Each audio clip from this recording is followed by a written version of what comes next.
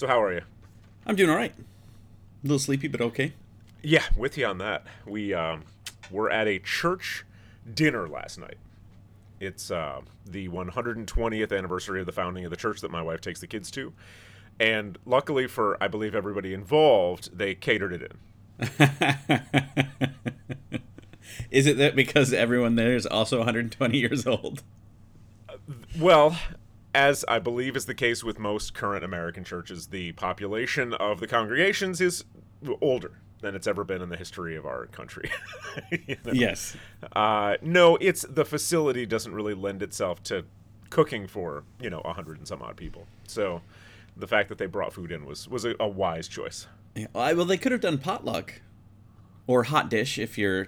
Well, they are Lutheran, aren't they? Correct. I was very surprised that was not the approach, to be completely honest, because like most churches in the country right now, they're not having a great time financially. Unless you're a mega church, unless you're a Yeah. Joel Osteen type of grifter, you're not exactly swimming in funds. But no, they ordered in food from this Middle Eastern place, so we had hummus and tabbouleh and Oh wow. kibba and dolma, and okay, it was fine. It was okay. I would like to go to the restaurant itself and try their food to see what it's like when it's hot and fresh and all that kind of stuff. Yeah. And not being served by like children. A million years ago, at my very first job, my boss realized that I had some sort of a natural talent and for some reason a desire to keep working in restaurants. And he took me aside and he said, "Randall, you could be really good at this and you could go far if you could just learn to keep your mouth shut. If you're listening to this, you'll know I took part of that advice." They Yeah. had I made a joke that resonated with the table. I was so proud of myself.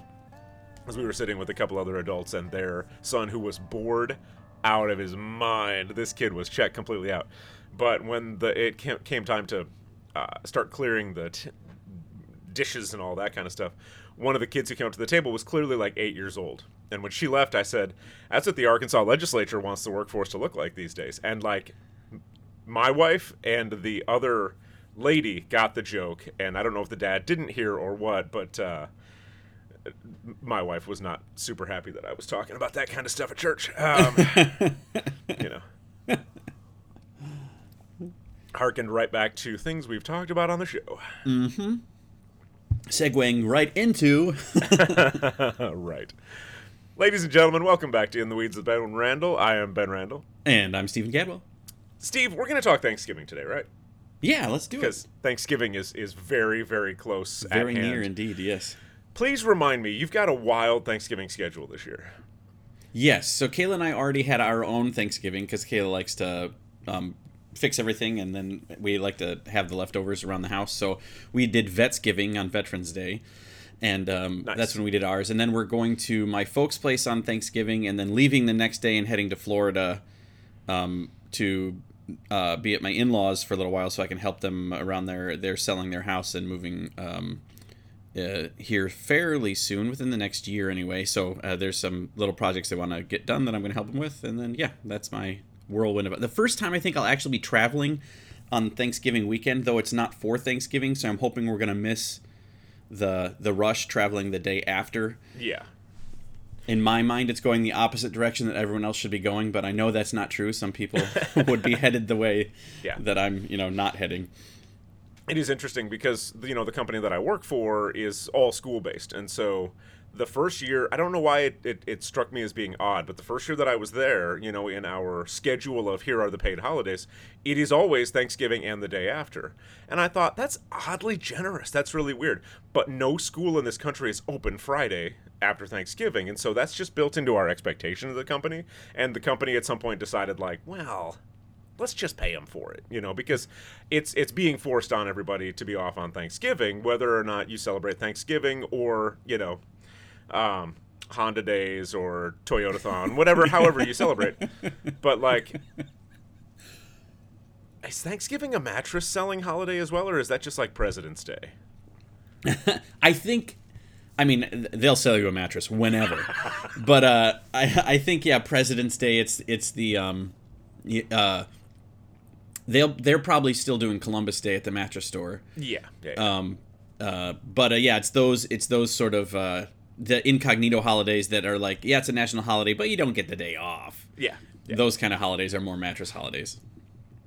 But so we get paid Thursday and Friday. I mean, I'm on salary, so I always, when I'm consoling my staff about how much time we have off and how much that impacts their finances, I always say, yeah, no, we get paid for Thanksgiving and the day off, which for me is, I get paid for everything. So that's not necessarily a lie, but it's not exactly what I'm telling them.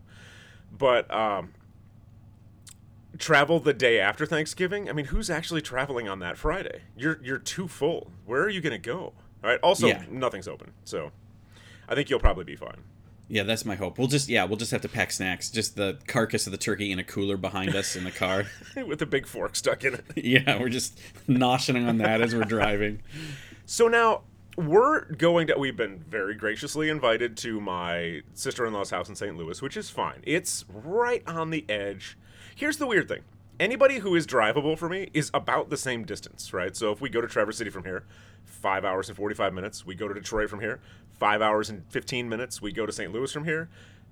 Depends on traffic. 55 can be kind of squirrely. So it's either 4.5 or 5.5 hours, right?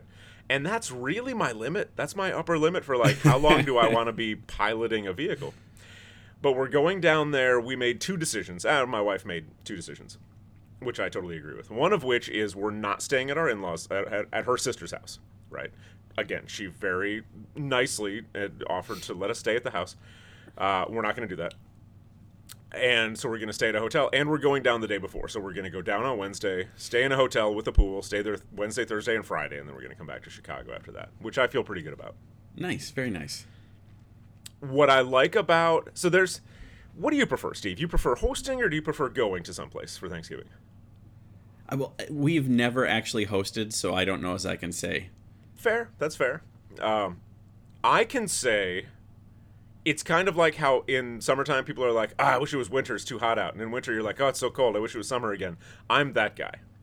So when I go to somebody's house for Thanksgiving and I'm not hosting, I'm like, yeah, next year I'm doing all this because whatever, right? Like I'll just find some fault with like the food or with whatever, that kind of thing. When I host, I'm like, this was a pain in the ass, and I'm going somewhere next year. So I'm never satisfied. But what's nice about how my sister-in-law is doing it, she's got a very analytical kind of mind. And so the people she invited, it's all family. She still set up an Evite. And she still set up we need you to bring a dessert, we need you to bring a side, and it's going to be, like, you have to respond on this Evite so everybody knows what everybody's bringing so we don't get, like, 10 pumpkin pies, right? I'm like, okay, that's cool. And so we're going to be bringing a... apple pie focaccia. Have we talked about this yet? No. Oh, man. I will text this to you. This friend of mine sent me this TikTok. I am way too old for TikTok, but I was able to access it on my, Apple IIe computer anyway.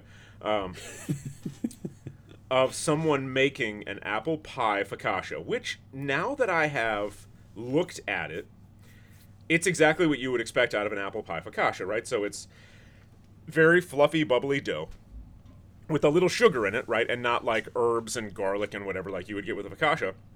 With diced up apples that have been tossed with sugar and cinnamon and whatever on top, and you bake it. And the liquid that comes out of the apples kind of sinks down through the dough and forms a little bit of a caramel on the bottom, and it looks fucking amazing. So my daughter and I are going to make that to take down. We're also going to make... My daughter is demanding that we take coleslaw. Not a traditional Thanksgiving dish, but she has a very strong point. Everybody loves coleslaw. And I was like, okay, that's fair. And why not? Why not coleslaw? That is kind of odd that it isn't part of Thanksgiving, right? Correct. But you know what's really odd about it is that coleslaw, skipping way ahead to your sandwich thing that you sent me, would be amazing on a turkey sandwich the next day. That's the part that I don't understand. Like, why hasn't coleslaw had a place at this table? Now, maybe it does in the South, because there is that. Like, maybe in the South you have coleslaw. But I get the feeling you have coleslaw in the South the same way that you have, like, salt on the table everywhere else, right? But so we're going to make coleslaw, and I told my daughter, I'm like, look, I don't want to say it like this, but, like, as a chef, there is a certain expectation that when somebody asks me to bring something to a dinner, I'm not just bringing coleslaw. So we're also going to make a roasted sweet potato, corn, like a bulgur wheat kind of apple cider vinaigrette arugula salad thing. Dried cranberries probably. Like, I haven't figured out all the details yet. So we're going to bring that. in componentry so we can mix it while we're there. And then my daughter makes these lemon cookies, which we've talked about on the show before. So we're going to make blueberry sugar lemon cookies as well. Oh, very nice. So nice. we're bringing about twice as much crap as they asked us to, but that's kind of what you expect out of me, you know. Are you telling them everything you're bringing, or are you just naming 2 things and the rest will be a surprise? Well, I told my wife everything we're bringing, and she's in charge of the Evite response. I don't know. They're gonna be fine with whatever we bring. As much as professionally I have to worry about allergies and stuff, it is kind of nice, and it's nice to just be able to go, you know what? I'm just making some stuff, and I don't have to worry if somebody's allergic to walnuts or if they can't have gluten or whatever, you know, because in my professional life, man, like tomorrow, which is Monday, we are working because it's parent-teacher conferences, usually the last 2 days before Thanksgiving break. This year, we're doing conferences in person Monday and conferences remotely on Tuesday, which means my staff and I only have to work Monday. Great for me. But we're doing breakfast, lunch, and dinner because people are packing those conferences in. For dinner, I'm going to make a bar cookie that's got pumpkin pie filling on top of it. And reflexively, I found a recipe where the bar cookie itself is gluten-free and the topping is dairy-free. So it's going to be a vegan, gluten-free pumpkin pie bar cookie. It's going to be fine, but like after I thought about it, I was like, man, even 5 years ago, that wouldn't have been my go-to to make it all of these allergens free, you know? Yeah. What you going to do? Yeah. Very nice. I was surprised to find that at the church dinner we went to last night. And I was by far the least dressed up person at that place, but I bet you I was the most comfortable. They had desserts out, and they had baklava, and they had a couple other things, and then they had a tray of dairy-free, and a tray of gluten-free, and a tray of nut-free, and I was like, oh, wow. Everybody is in the same position I am professionally, where they have to have this stuff all the time. Okay, I get it. That was all baklava, the dairy-free, nut-free, and what the other desserts were. I didn't look too closely because I had one of my Achilles heels, because I have a number of them, cheese, popcorn, things like this. Boy, you put baklava down, I don't see anything else. It could be, here's a tray of baklava, here's a live alligator. I will not know there's an alligator there, right? So I went straight for the baklava. And I did hear someone at that dinner call it balaclava, and I was like, nope, that's not what that is. Isn't that a musical instrument? Or a type of music? No, it's like a scarf hat. Oh, okay. I don't know what the instrument is, but I think you're also right about that. I think there's something that's similar, yeah. If you made it out of puff pastry and could eat it, I guess. Yeah. You could have a hybrid. There you go. A baklava, a balaclava. Good luck saying that. It's my new improv troupe name. Right. So that's going to be my Thanksgiving. I have yet to, I have not looked at the Evite because I would prefer to be surprised. And also, yes, there's going to be turkey because my sister-in-law is a bit of a traditionalist, which is fine. Yes, there's going to be cranberry sauce. Yes, there's going to be mashed potatoes. They live in St. Louis, which is like the cusp of the South, so I don't really know what sort of interesting things they're going to have. I also don't know exactly what everybody else is bringing. I do sort of want to be surprised. I bet you there'll be some sort of a green bean thing. Yes. Maybe it'll be a casserole. Maybe it'll just be green beans. I don't know. But I'm excited to find out. The thing about me now is that for a while people were sort of afraid to cook for me because they didn't know how judgy or whatever I would be because everybody didn't realize that as long as I didn't do the work, it's going to be great, you know? But people have gotten over that now. So now when I go to places, they just want to know if I liked it and what I would have done differently. And I'm happy to have that conversation, you know? Yeah. That speaking of that green bean casserole, that was part of my stall material when I worked at Universal. So I worked at Disaster, a major motion picture ride starring you. Great name. Easy to say. Rolls off the tongue. And it used to be the old Earthquake ride back in the day. And then it was like whatever that submarine movie was. They themed it for U-571. Is that what it was? Sure. And then it became Disaster. And the thing was, the age of it, because it had been there, the ride mechanism had been there since the park opened. Not infrequently, that part would break. Ooh. And when we were in one of the previous rooms, there were 3 rooms and then the ride. If it was something, or maybe there was a full transfer where they needed to get someone, transfer someone like from a wheelchair onto the ride and vice versa, and that just took a little extra time. So we'd have to stall in the last room until the train was actually ready for us to open the doors and release everyone to get on the ride.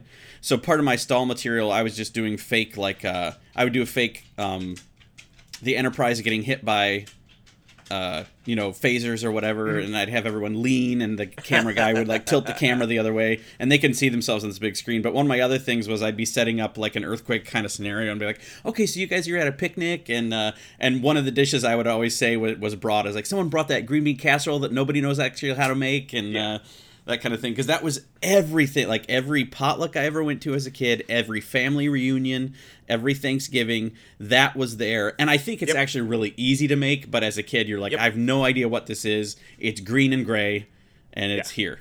So, I mean, you sent me an amazing article from Southern Living, which I hadn't read the title too closely, and it just kept going. Because usually these BuzzFeed-ass looking articles are like, 17 hottest side dishes you've never heard of. And they're all dishes from the 1800s that you've totally heard of that have marshmallows on them now, or whatever, right? 48 different side dishes. Now, let's be clear. When we start talking about this for real, it's about 35. And some of them are slightly different, right? However, the green bean casserole thing, I'm sure in the 25 years we've been doing the show, I'm sure we've talked about this before, that green bean casserole is one of these Depression era, we're all getting dressed up because the bombs are still falling and we're going to pretend like everything's cool, dishes that was made entirely out of shit in cans that you find in your pantry way, way, way in the back, right? So like canned green beans that are not green, they're gray, drained if you want, mixed with Campbell's cream of tomato soup, put into a dish, and then you put these fried onions on top of them. From a can. From a can. That's it. That's the entire, it's 3 ingredients. I still firmly believe, ladies and gentlemen, feel free to disagree with me, intheweedswbr@gmail.com or Chef Ben Randall on Instagram. We have a Facebook page and a Facebook group. Steve runs a website for us. intheweedswbr.com. Feel free to disagree with me on this. Nobody actually likes that food. Individually, green beans are fine. Mushroom soup is fine. Fried onions are fine. You put those 3 things together when you have to feed something to people so they don't die of starvation.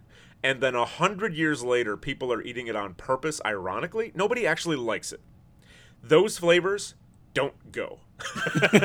You know what I'm saying? Like, I believe it was a proximity thing. Those 3 cans were next to each other in some grandma's cupboard. That grandma was doing her goddamn best.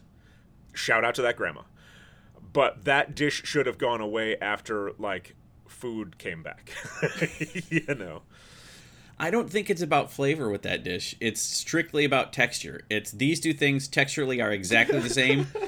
Here's something crunchy on top. Yes, you are correct. Overcooked canned green beans are the same texture as mushroom soup. Gross. And it's always the French style. Is that what it is? Green beans. It's never like split in half. Yeah. Yeah, it's never the like chunk of the small chunks, like the baby food kind of my first green bean style. Crap. Part of my brain is trying to talk me into figuring out a way to make that good, and I don't want to. I do not want to disassemble that recipe and figure out a way to make it good, because it's going to be so much work and so little payoff. You know? You'd have to start with fresh green beans, surely, right? Yeah. The thing is again, the approach is the problem. There's no good reason to put those particular things in the same place. Especially not baked. Why the hell would you ever bake a green bean, right? So there's no reason to do it. So it's not like you go, well, this is what they were going for, and they used what they had at the time, so we're going to use what we have now at our time and get to a better place. There's no reason to go there. There's no reason to put green beans into a baking dish and put that shit in the oven with mushroom soup on top of it. Yeah. And even if I were to take all of my training and my culinary history and slap it on top of that dish, it's still not going to be good. I could make it better, but I'm not going to get to good. Yeah. Well, now, hold on. We're getting a call. We're getting a call, Ben. I think someone is calling with some recommendations. Hello, Ben. This is Petty from Australia, and I suggest you use fresh green beans and maybe some diff cap mushrooms. Feed it to your in-laws. You said you're going to your in-laws. Oh, man. Let me tell you just the tiniest little bit of a story, ladies and gentlemen, and I try not to recommend other podcasts on this show. However, there's one called Stuff They Don't Want You to Know. It's on the iHeartRadio network, and I listen to it constantly, and it's a show about conspiracy theories, and for the most part what they do is debunk conspiracy theories. However, they occasionally do also bring to light real conspiracies, and they tend to be super scary, right? They've covered the Patterson mushroom poisoning lady in Australia a couple of times with updates, and I finally called in to tell them what I know about the culinary structure of a beef Wellington, which I don't know why it never came up on this show. I refer to it as the beef unwellington because it makes you unwell. And I relayed to them our theory about the previous 3 poisoning attempts, because now at this point I'm just assuming that she's guilty. The previous 3 poisoning attempts were her refining her process and getting to a point where she realized she can't possibly put enough of the death cap mushroom in because it affects the flavor too much, because there's not much duxelle in a Wellington. I still firmly believe she should have gone with the mushroom soup. It's way easier to get a lot more mushrooms in one spot that way. And so I told them, because they have a phone line, so I called in. I told them on their answering machine thing, the only reason to have a dehydrator around is to really concentrate the poison that's in that mushroom so that when you put the mushroom into the duxelle as a dried product, you've got this really concentrated poison, and it's not going to mess with the flavor that much, but you can really get a lot of it in there. And one of the hosts called me back. Oh. He wasn't looking for more detail. He wasn't looking for more information about that. He was like, are you really trying to tell people how to better poison? And I was like, no. I am not recommending this at all. I'm just saying there's no other reason to dehydrate a poisonous mushroom other than to concentrate the poison. And he was very nice about it. I doubt, because they do play voicemails on their show, I doubt I'm going to show up, but if I do, they're going to heavily, like, caution people not to do it, I'm sure. Yes. But it was one of those moments where I was just like, holy shit, I've made it. I'm somebody. Stuff they don't want you to know called me. Hey, it's titled stuff they don't want you to know. Exactly. That's quintessential stuff they don't want you to know. Well, it's stuff they don't want you to know. And the thing is, a poison in a mushroom is a chemical that the mushroom produces, right? So concentrating that by dehydration is the exact same process as dehydrating herbs because you concentrate their flavor. It's the same thing as dehydrating something like a cranberry or an apple slice or whatever. You're taking the water out and leaving everything else, which is part of it is preservation, but part of it is just I want to have more flavor in one spot. So I'm not wrong about it. Should I tell people step by step how to do it so you can kill your in-laws? Absolutely not. I should not do that either. Okay, so taking this back to the casserole. Yeah. Knowing that dehydrating a mushroom is going to concentrate the flavor, what mushroom are you going to choose? Because what's in the can? The canned mushrooms are usually buttons. Yeah. Yeah. White button which mushrooms. Don't have much flavor, right? Correct. So what mushroom are you going to choose? And here's another, just to add this to it, if we're thinking of the green bean less as vegetable green bean, but more as like a noodle, like in a twice-baked ziti sort of a situation, because you don't typically bake pasta. Right. But if we think of it as this is going to be that type of a casserole, what are you putting in there? Crap, you've got a point there. So, morel mushrooms go really well with asparagus. I can only presume they would go really well with green beans, although I don't believe I've made that combination in real life myself.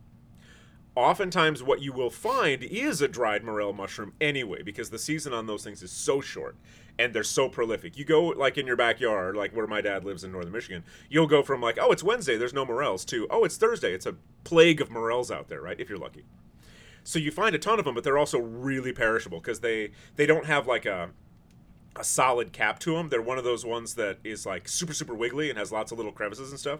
You have to wash them out really well because you'll get bugs in there. But you harvest a whole bunch of them, you use what you can fresh, and then you dehydrate them because they're going to go bad otherwise. A green bean casserole that is green beans put in there fresh and raw because you know they're going to cook during the casseroling, ovening process, with a cream, like a white wine cream sauce made with onions and leeks, like white onions and leeks and garlic, white wine, heavy cream, morels, fresh morels if you can get them, dried if you can't. Put that into the pan, and then more fried leeks on top. That might actually be okay. Does it make sense just to pull the green beans and use asparagus instead? I wouldn't want to bake asparagus because Yeah. That's gonna be weird. Like green beans don't, when you bake them, they get soft, but they don't change much. Whereas asparagus will like leak liquid out. You know, like if you've ever had asparagus on a pizza or something, there's a little pool of water. Or if you put asparagus, this is better. If you put asparagus into a quiche, there's always like a pocket of water around them. Yeah, like they're the ham of the vegetable world. Right. And the thing is, like, I had one other thought about this. If you were to do a mix of green beans and yellow wax beans, because the yellow wax beans will totally keep their texture. Even cooked, they're still kind of crunchy. That would work in a texture sense, too. Maybe I was wrong. Maybe there is a way to fancy that up and have it not suck. I think you're right in terms of like being Depression era. I just find it kind of ironic because it's like, well, you're using 2 cans of things instead of 1 can of thing. You'd think you'd just stick with one. Here's green beans. The mushrooms are tomorrow.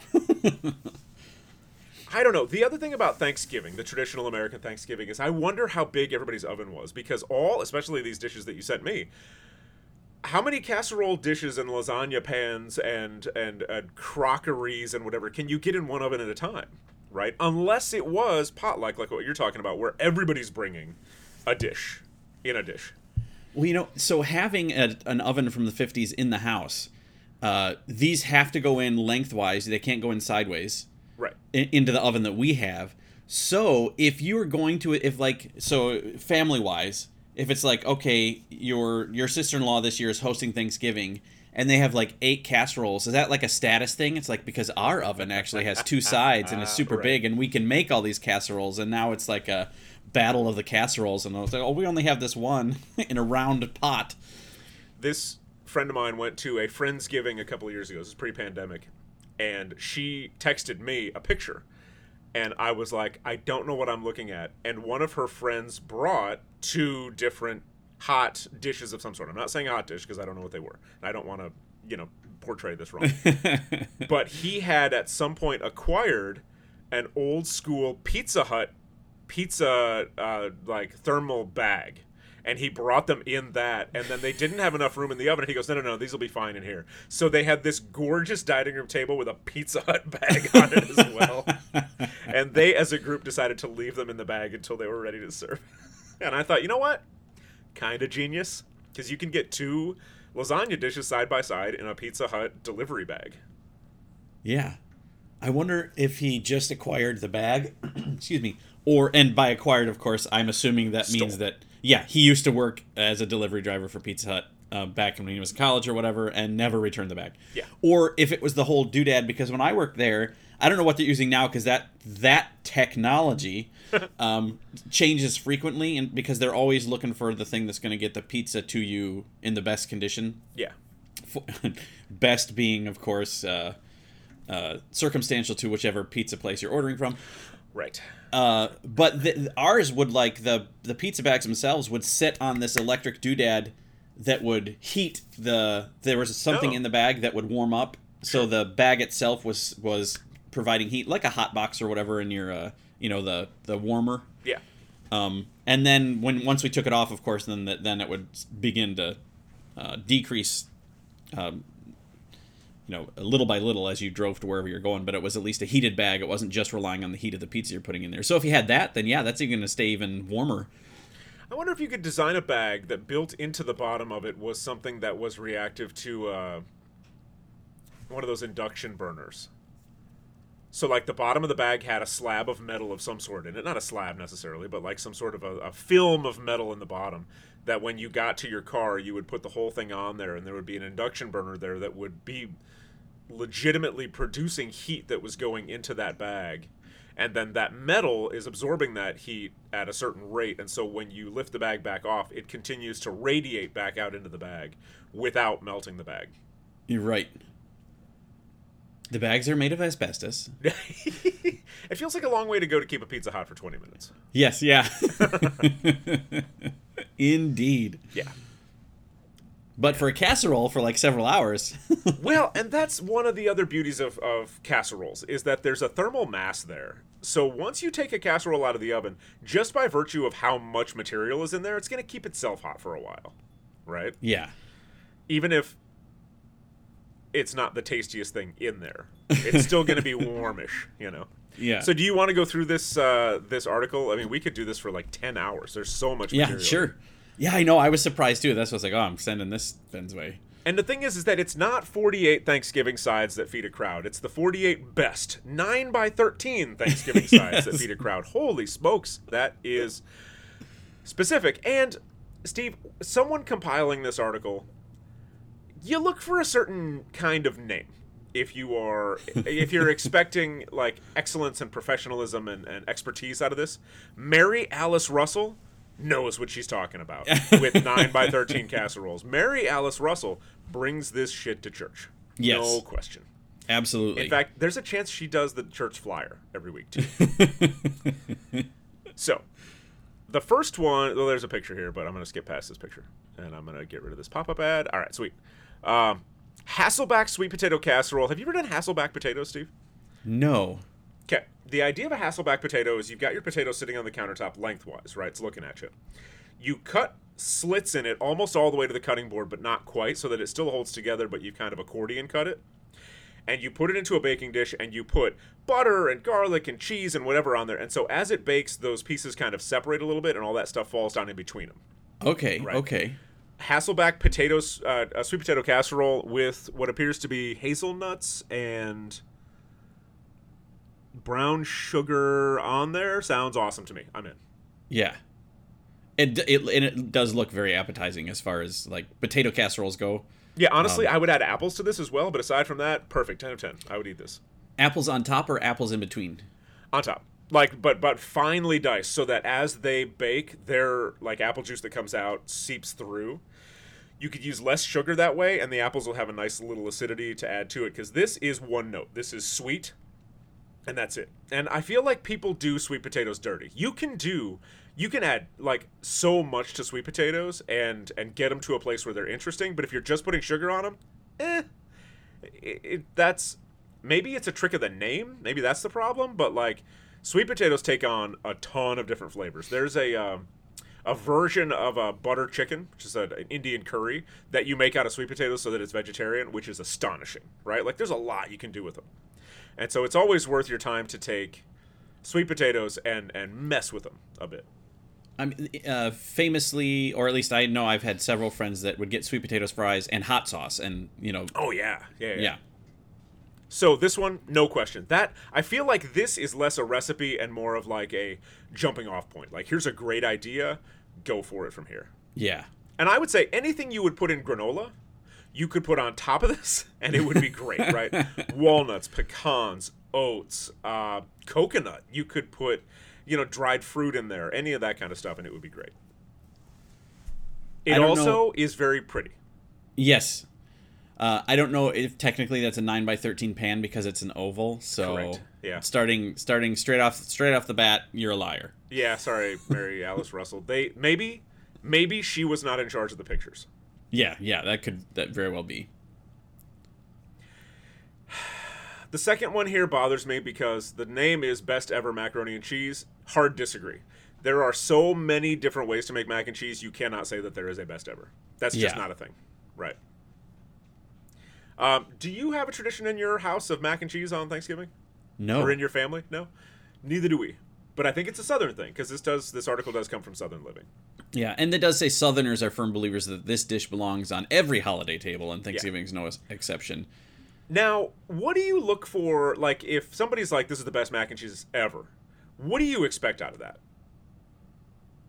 Well, if that's all they were saying, I would not be expecting what's in this picture, because I think what's missing from this title is the word baked. Correct. Because this isn't just a macaroni and cheese. This is a baked macaroni and cheese. So for the best, because if you're just saying best macaroni and cheese, I'm looking for more liquid, more liquid's probably not the right word, but No, creamier. More viscous. But for if we're just talking like flavor profile, I like a sharp cheese flavor in the mac and cheese. To have a little bit of a bite, and if we're talking best ever, it's going to have a meat of some kind in there. Chicken, yeah, or diced up ham, bacon, something like that. Yeah, something along those lines. It won't just be noodles and baked cheese. This looks good. This looks like something I would eat. Yeah. because it looks like it's a little creamy underneath. It's got some nice browning of the cheese on the top, and they do say they're using white and yellow cheddar, but best ever might even. Why don't we get into some of the cheddars that have some peppers in them? So maybe like a habanero cheddar or something. I don't know. That sounds like it'd be pretty good. I'm 100% with you.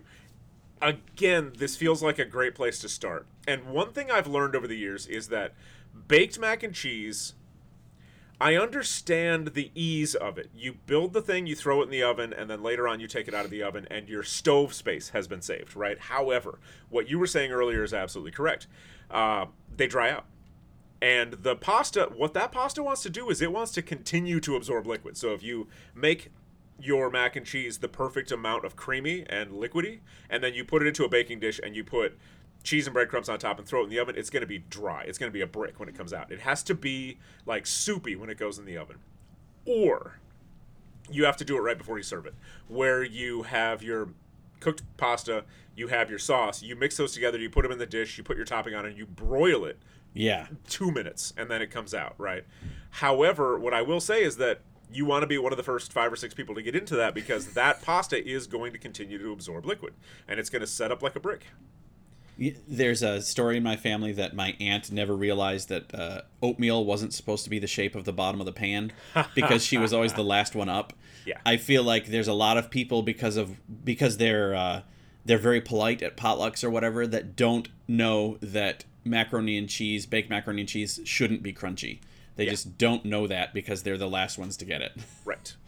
And it's tricky. It's hard to do. If you're serving, we do a baked mac and cheese at the school. And what is nice, it's kind of a bummer because, like, if we do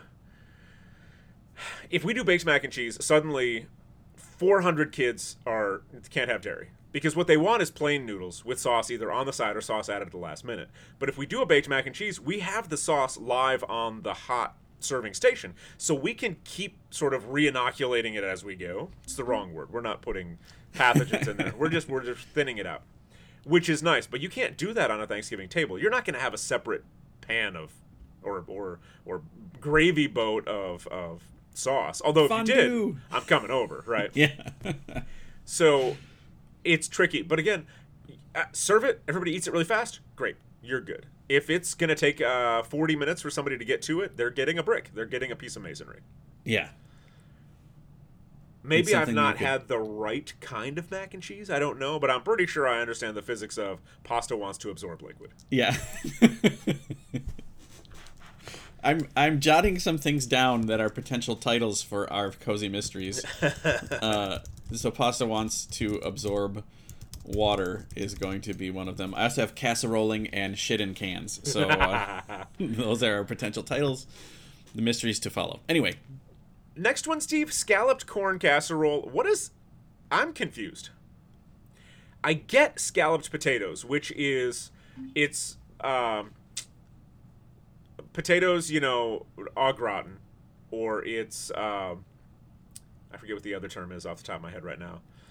But it's, slices of potato that have been lined up, and you do a cream mixture on them, you put cheese in there as well, and the scalloping, quote-unquote scallop, is because it looks like the edge of a scallop shell, right? Like, that's where that term comes from. What the hell is a scalloped corn? I don't know, and also, just even reading what's in here, I don't know. It doesn't look bad, but from here it also looks like couscous, so... Right. I don't know. This also looks like it was a mistake. I mean, I didn't click on the recipe, but does it get more traditional than a scalloped side? We don't think so. With frozen corn, fine. Buttered crackers, okay, and mayonnaise? Is that... Right. Those are the 3 ingredients? So in the recipe itself, it says, it turns out, yes, the name is due to its resemblance in taste and texture to scalloped potatoes. A scalloped dish is one cooked in milk or cream and baked until bubbly. Disagree. Absolutely disagree. It can be covered in breadcrumbs finished off with a layer of cheese for a crisp browned topping. When you look at scalloped potatoes,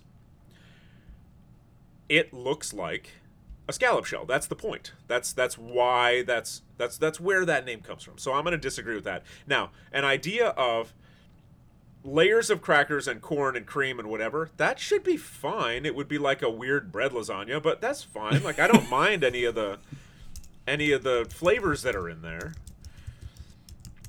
I just think the name for this one is wrong. Yeah. Well, they couldn't just call it corn casserole. Right. Or cracker ass corn casserole. Yeah. But and I think if they would have left it at because of its resemblance to the taste of scalloped potatoes, then that's fine. But I think you're right. I've never had a scalloped potato dish that wasn't that was like potatoes that had been julienned or shredded or something Hash like browns, that. yeah. Yeah, that's something else. Yeah, it's always slices. All right, cornbread casserole is next. I don't think this really requires a lot of explanation. It is what it is. It's like if you were to make a cornbread but throw a whole bunch of extra corn into it so that it's more of like a pudding, more of like a... Oh, it's got its own texture. It's kind of its own metaphor. What do you call this stuff? It's like a bread pudding, essentially, except it's cornbread. Yeah. Had it. I've enjoyed it. 7 out of 10. I don't mind it. It's not something I go back for because it's usually fairly one note. It's like, well, this is a pan that contains the flavor of corn in a couple of different ways. Yeah. I do appreciate that they're calling it cornbread casserole because bread pudding in my mind is a dessert. Raisins. Yeah. Yeah. And so if this is a savory thing, I don't want to hear, because then I'll wait till the end and I'll have it. I was like, I should have had this with my main dish. Yeah. Now I do something similar to this. Sort of, where it's a puree of fresh corn with heavy cream and Parmesan cheese, salt and pepper. You had this when you came down to Houston for Thanksgiving like 25 years ago. Yeah. So I do that, and then I make a buttermilk biscuit, and I Yes. roll it out square on top. And so what you get, the corn underneath, because of the cornstarch that's released when you puree that corn with the heavy cream and the Parmesan, kind of puffs up. So the bottom of it's nice and creamy. Then it gets kind of puffy. Then the biscuit dough absorbs some of that liquid. So that stuff's kind of pudding-y. And then the top biscuit dough is crispy. It's like the top of a biscuit. And so with only essentially two things in there, you get all of these flavor and texture differences. And it's delightful. It's another one. It does not reheat well. Right, you better eat that whole thing while it's hot. Well, it reheats probably fine. It just texturally becomes the same thing, right? It's a big mush, yeah. Yeah, the big mush. Now, the next one, tomato pudding, I'd never heard of this before, ever. Yeah, me either. It's interesting. Yeah. I would try it. So it appears to be, and this is a conversation we need to have, it appears to be a variation of stuffing. So it's diced bread with fresh tomatoes, tomato sauce, herbs, and then you bake it, right? Is that what I want? Do I want, like, pizza stuffing for Thanksgiving? Well, I was going to say, the answer is yes, but I don't know about for Thanksgiving. Yeah. Because, yeah, you sprinkle some cheese on top of this, and it's pizza stuffing. It's the flavor profile of pizza, yeah. And so I was looking at it, and I was like, I don't know. This feels like the kind of thing you would do as we're elevating leftovers. Not like you would make this on purpose. They are saying sourdough bread. Yeah. Have you ever made a sourdough pizza crust? Oh, yeah. Takes a long-ass time, but they can be really good. You have to have a very, very active starter. Your starter has to be, like, going bonkers. So here's my question looking at this then, because I was with you on the same page. I don't know as I want it with my Thanksgiving meal. The other side of that is I don't typically put turkey on pizza. So right. if you're looking at your turkey carcass, you've pulled all the turkey off, you're looking at the turkey and you're like, I'm going to make a pizza with this. How would you go about that? What would you do to make a pizza that turkey would belong on? So there's two ways you can go. You can either go kitschy and be like, I'm making a Thanksgiving pizza. And so you skip sauce, you just use gravy. You skip, like, you don't put any cheese on it either. So you take the turkey, I would use leg meat, shred that up, and you put gravy on there, and you do... Well, that's a good question. There has to be at least one more thing on there, doesn't there? But I don't want it to be like dollops of mashed potatoes, because those are going to be lava hot. Can you just throw some cranberry on there after it comes out of the oven? Yeah. And And then maybe if you had any salad left, like I love to do a spinach salad with Thanksgiving. I don't know why, but wilting some spinach on there too would be cool. I would not have thought of this until the thing I sent you about that from the Butterball people. Yeah. But how about rolling out your stuffing for the crust to be the crust? Possibly. I mean, you would have to do that as a dish, like a pan pizza. Yeah. And you probably have to bake it ahead of time. I mean, do a lot of par baking to get that to a point where it's going to sustain anything. I mean, now we're into air quotes pizza, you know? Yes. Yes. The same way you get like a dessert pizza and you're like, this is just a big fucking cookie. Like, calm down. Well, that's because Thanksgiving doesn't belong on a pizza. Right. I mean, or the other thing you do is you make a pizza and you treat the shredded turkey like you would chicken, right? So you just do a chicken and broccoli and cheddar white pizza, something like that. Yeah. Except you use turkey. I still firmly believe that aside from deli sandwiches, we don't really like turkey in this country because otherwise we would have roast turkey way more often. And so people don't really know what to do with it. There is a short that we've seen from, I don't know when, I probably talked about this already. I believe it was on Riff Tracks. That is from like the turkey producers about you can have turkey all year round, and it just like really pushing hard like buy a turkey. This is all the things you can do with it. Turkeys are great. Have them in the summer.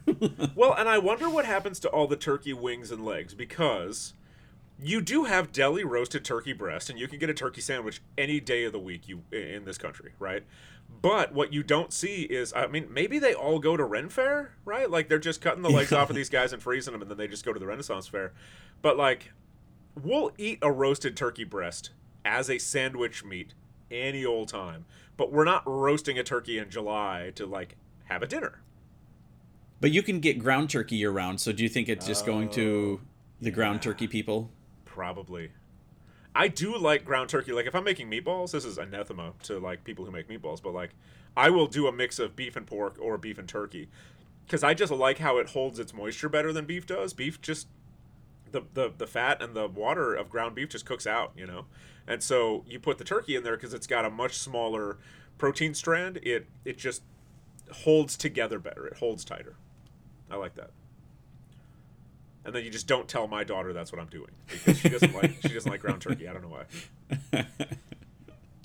Well, they don't fly. They're all ground turkeys. The next one is hot buttered rum bread pudding. This one's clearly a dessert.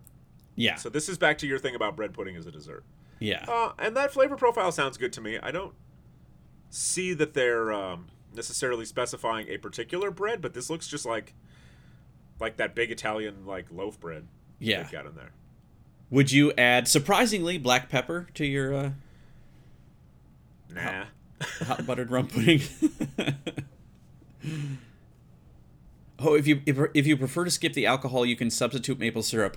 I'm not a drinker, but I know the difference between maple syrup and rum. Yeah. I don't know is that's not a 1-to-1 switch. I feel like you're making something else if you're using maple syrup, which is fine. Right. But I don't think I don't think you're going to get something that tastes like the. Does the rum not? Does the alcohol not bake out? Generally, with a recipe like this, you would be drizzling the booze on as it comes out of the oven. Oh, okay, gotcha. The same way you would do with like a syrup on what's that cake? There's a cake where you brush on like a rum or maybe it's a whiskey syrup at the end. Regardless, with this, I mean, you could then put the rum into it and have it bake out, and you'd still have that flavor. That's fine. Speaking of names, the photo credit for this, great name. Yeah, Antonis Achilleos? Damn. Yeah. I mean, if that's not a Greek god, then I don't know what is. The next one, macaroni corn casserole. This feels like the corn pudding and the mac and cheese got together. I think this feels like it could also be called the least macaroni and cheese ever.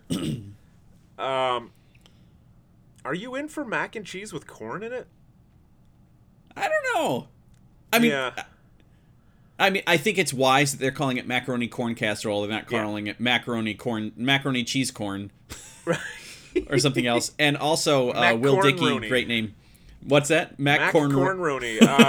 I'm gonna say no to this. I don't do corn and pasta. I don't know why. Maybe is this a riff on carbonara? Like, I don't understand what's going on here. This looks like again someone got up really groggy, didn't turn the lights on in the kitchen, thought they were making something else, and this is what came out of the oven. They're like, well, I'm gonna serve it. Yeah, they tried to make it.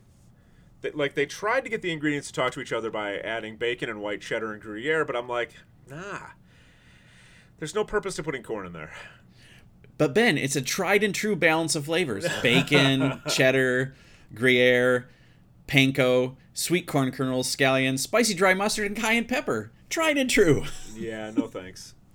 Honestly, you could leave the corn out of this, and I would be there for it. You put the corn in, and I'm like, why'd you put corn in there? Is it just for the sweetness, do you think?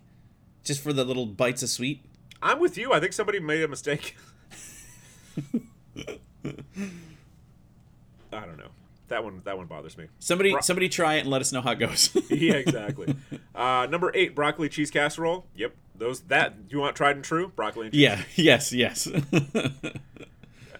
Again, anytime you bake a green vegetable, it's going to be gray. So you want to be careful. This looks like it's got more liquid than they want it to have, which broccoli is another one of these that when you cook it, water falls out of it. So you have to be careful with that. You have to have something in there to soak it up. But honestly, crunchy cracker topping. Yeah, I'm in for that. If you want to crush up a bunch of saltines on top of broccoli and cheddar, yeah. That sounds great. Just forensically judging the top of the dish there, a little to the right of where the liquid has kind of made a little mountain peak pointing down. These look like Ritz. Oh, okay. Yeah, buttercracker. Yeah. And it also looks like they left it in the oven so long that they're starting to char a little on the end. Yeah. So they were trying to get the liquid out. Could be. I don't have a better idea for how you would soak up that liquid myself. But I also don't know that you would need to. Like, that liquid would be tasty. Think of this as being a broccoli cheddar soup with crackers on top of it. Yeah, Great. Yeah. I'm in. Meanwhile, just to the left of the spoon, almost an entire Ritz cracker I didn't even notice. So I'm really good at forensics. We are detectives. Savory corn pudding. I would argue this is the exact same thing as that cornbread pudding we saw earlier. Sure. Fine. So now we're down to 47, not 48. You can make this dish 3 or 4 days in advance, or you can freeze it for up to a month. Disagree. I wouldn't want to do that. Well, it doesn't say you want to. It just says you can. Yeah. I can freeze anything for up to a month, to be honest. I don't know if I'm going to eat it afterward, but I can freeze it for a month. All right. Number 10, homemade green bean casserole with crispy leeks. This is what we were talking about earlier, Steve. They've gone way out of their way to put, like, flowers behind this dish, as well as candles and shit. It still does not look like something I necessarily want to eat. Is that the leeks on the top? The fried leeks, yeah. Okay, so you fry them and you throw them on after the fact? It appears to be, yeah. It looks like a bird has made a nest in a pile of green beans. I am looking at the recipe right now. I believe they've done essentially what you and I were talking about before, because it's raw green beans, and then you make a sauce. Wow. So the sauce is onion and garlic and white wine. Fine. And then flour, so you're making a roux in the pan. 2 cups of milk. Fine. Cream cheese. This is not going to be a delicate dish by any means. Salt, pepper, nutmeg, and then your fried leeks. This is closer to what you and I were talking about. I don't know that if I'm going for refinement, I'm going to put cream cheese in it, but it will hold together. That sauce is going to stay in one spot.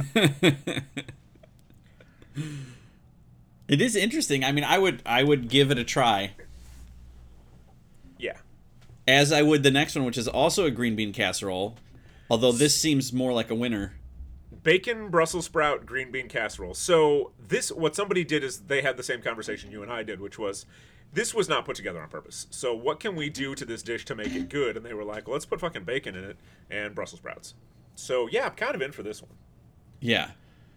In fact, Brussels forget sprouts, the green beans. Yeah, exactly. Yeah, now at this point, I was just about to say, I do a Brussels sprout dish with bacon, with toasted almonds, and it's great. It doesn't need any of this other green bean stuff. It's like, well, I really need to use these green beans. Let's just throw it in with the Brussels sprouts. It's not going to do any harm.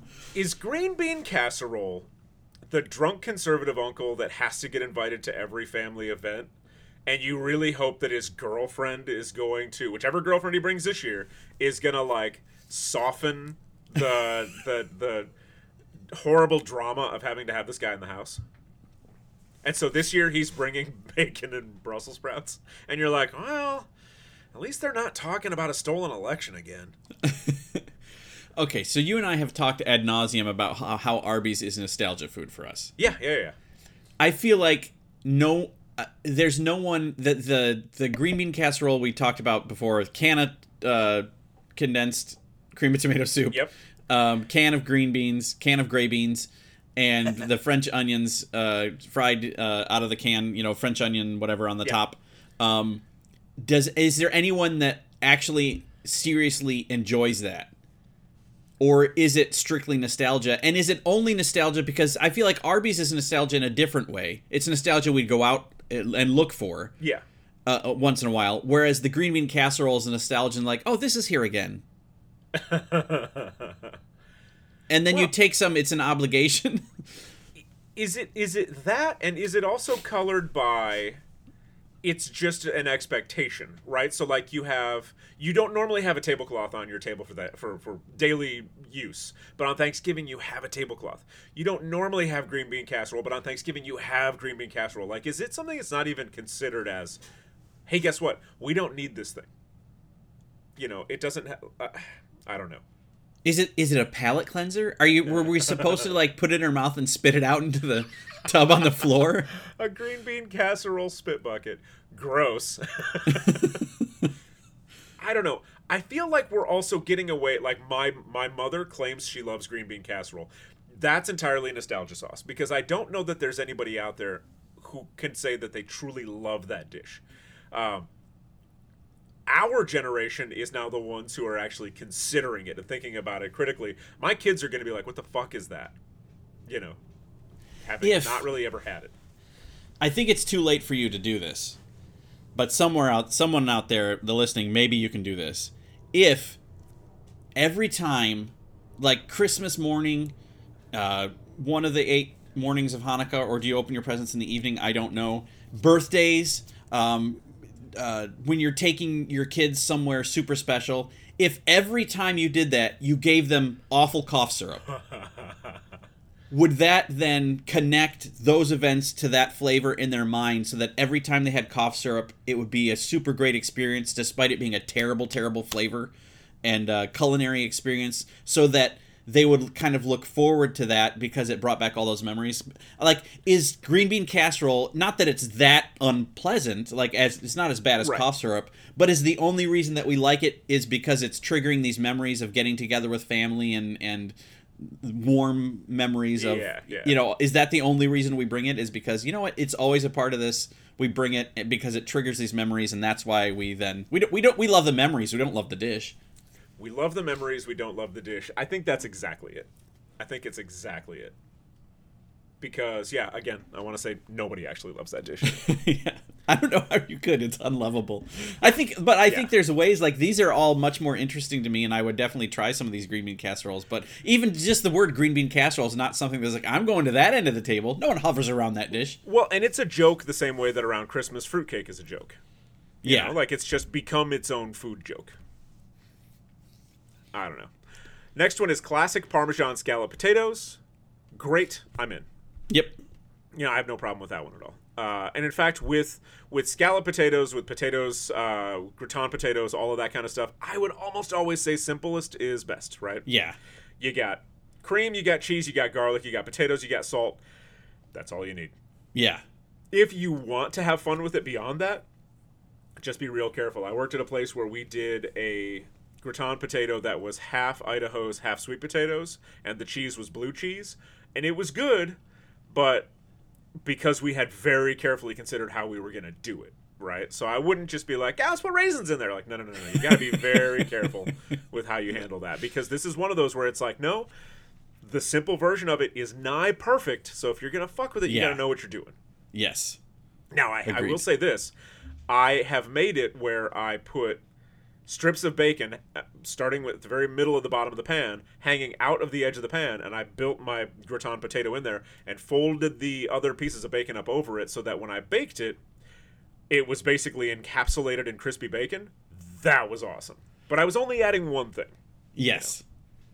Well, and I think something like that, and I was thinking too, is like throwing ham in there. You got to be careful because ham is watery, like we said. Yes, yeah. So that's going to change that aspect of it. But something along those lines is, just if you're going to do something, don't throw 8 things in. Speaking of, our next one is sweet potato carrot casserole. Oh, I missed the carrot initially. Which appears to be a puree of sweet potatoes and carrots. Fine. In a baking dish. Okay. Covered in whole pecans, which is a weird move, and small marshmallows. Yes. What's the marshmallow thing, Steve? Why does Thanksgiving conjure up marshmallows for people? I don't know, and we've never been marshmallow, like, most of our Thanksgiving, I don't even think there's been sweet potatoes. But at the times I've seen it, it hasn't been baby food sweet potatoes. It's been like sweet potatoes with the giant marshmallows on the top, but they're actually like halved or quartered or something. They're not. They're not turned into mush like this. Well, and this looks like dry mush. This is less of a puree of sweet potatoes and more of a paste. Yeah, yes, based true. on this picture. So the execution of this was not great. It's in an Emile Henry baking dish, which is gorgeous, don't get me wrong. But, like, this is, aside from the whole pecans that are on there, is going to be one texture. It is going to be baby food. Tangy sour cream and lemon zest add a little more sparkle than your average sweet potato casserole. I'm in for that, but I don't know that necessarily goes with marshmallows. Yeah, well, it doesn't change your texture at all either. Yeah, well, I mean, it's like, to a certain degree, it's like, well, I bought a Maserati, but then I wrapped it in a Monster Energy drink car wrap. Like, why would you do that? Why would you go to all the trouble of putting lemon zest and sour cream in there and fancying it up and then throwing fucking marshmallows on top? Yeah. I don't get it. You know what? I want marshmallows on hot chocolate. Bingo, yeah. S'mores, hot chocolate, that's it. Yeah. The next one is herby pecan cornbread dressing. You ever do cornbread dressing, Steve? I think I've had it, but we don't typically make it. Right, neither do we. Generally, when I've had it, it's been like a toasted, fairly large dice cornbread crouton that's tossed with all the stuff to make dressing. This looks more like a solid mass. This looks more like a bread pudding. Which could be okay, but, like, if you're doing that, just make polenta, man. Like, you've added 2 steps to get to the same place. You know, my issue with a lot of cornbreads is that they're just so dry. Yeah. And it's fine if you have, like, a bucket of butter. But so making a dressing out of it where you're then baking it again or something like that, then to me it's just like, so you're going to dry out the thing that's dry? Yeah. Right. In the past at my school, when we've had cornbread, we invariably have it left over because you're making sheet trays and sheet trays of this stuff, but you never really know how much the kids are going to eat. I have diced it up and toasted it off to make cornbread croutons for the salad bar for the next day. Sure. Those actually move better than cornbread itself because it is, you're right, it's a dry dish, so why not go all the way to, I'm going to make croutons out of it, because then it's like crunchy and crumbly and very nice, whatever. If you're making a stuffing out of that and keeping the integrity of the dice like cubes, great. This looks like a mush dish, and I'm not here for that. Mashed potatoes live in that space where it's like, this is the ultimate mush dish, and that's all I want. I don't want other things to be mush. Yeah. 15, sweet potato casserole. Yep, this is what we were talking about. Diced up sweet potatoes, some sort of a syrup underneath it, marshmallows. Fucking marshmallows. Yeah. No, thank you. Do these marshmallows come from you had s'mores over the summer and you've got an open bag of marshmallows and you get to Thanksgiving and you're like, the fuck am I going to do with these? And you throw them on top of sweet potatoes. I think this is how this casserole dish was started. Charlie, I told you, get that bag of marshmallows out of my kitchen. Okay. Trip. Whoops. Marshmallows fly into the air, land on the dish just as it's being pushed into the oven, and now we're stuck with it. Yeah. And then they were like, hey, this is great. We should keep doing it. But yeah, I know some people love this stuff and it's very much a part of the holiday thing for them, but it's never been, for me, I've never even found it appetizing, the marshmallows. I like marshmallows fine, but it just, because I don't know. It's like, maybe I don't want something that sweet or that type of sweet with my turkey and everything else. Right. I don't know. Two things, ladies and gentlemen, that you should know. Steve and I are basically just roasting this, but like two serious things you should know. When you look at a picture online of something that's got a marshmallow topping like this sweet potato casserole, that is not what your marshmallows are going to look like if you follow the recipe. So what's going to happen is they're going to melt like sideways and down, and they're going to make the whole thing into a sticky mass, which is fine, right? Like that's the purpose of it. In your oven, they're not going to toast up like this. Somebody, a food photographer or food stylist, has toasted the top of these with a blowtorch. That's not going to happen in your oven. The second thing you should be aware of is that for the most part, marshmallows contain gelatin, which is an animal product. So if you're making this as a vegetarian side, it is not vegetarian anymore. And any vegetarians you've invited over know that. They see marshmallows and they're going to go, oh, that's made out of fucking horse hooves. I'm not eating that, right? So just be aware. You can get vegan marshmallows and they're awful. Or just don't. Right. Like the purpose of the marshmallow in this dish, as I understand it, is to add sugar to the dish and to add a visual component that looks different from the sweet potatoes. There's 1,000 different ways to do that. Yeah. That does not require you to buy Stay Puft marshmallows. Honestly, one of the best sweet potato bake kind of things that I've ever had.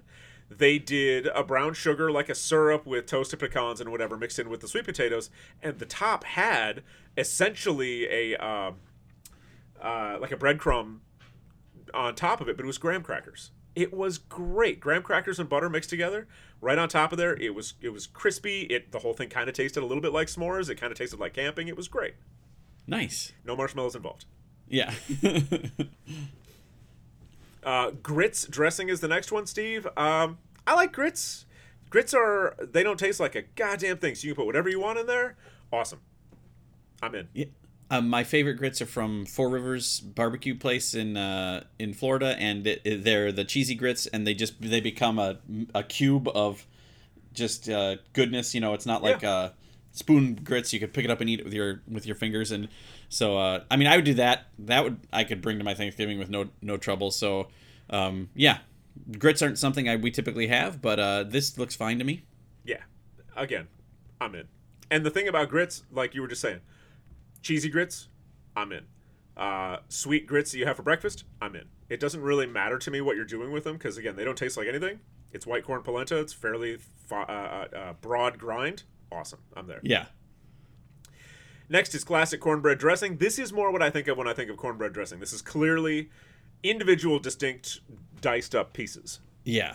Looks good, too. Yeah, it does. Because at its heart, like cornbread, you can make and toast up just like you would do a crouton of any bread. So yeah, use it that way. To achieve the classic dressing texture, let the cornbread dry out for at least 2 days before serving.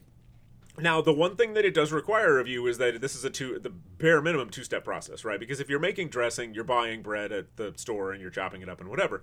This requires you to make cornbread first. So this is extra planning. But if you got cornbread laying around, yeah, there you go. Pumpkin and winter squash gratin. This one also looks great. I'm in. Isn't Pumper isn't Pumper a winter isn't pumpkin a winter squash already?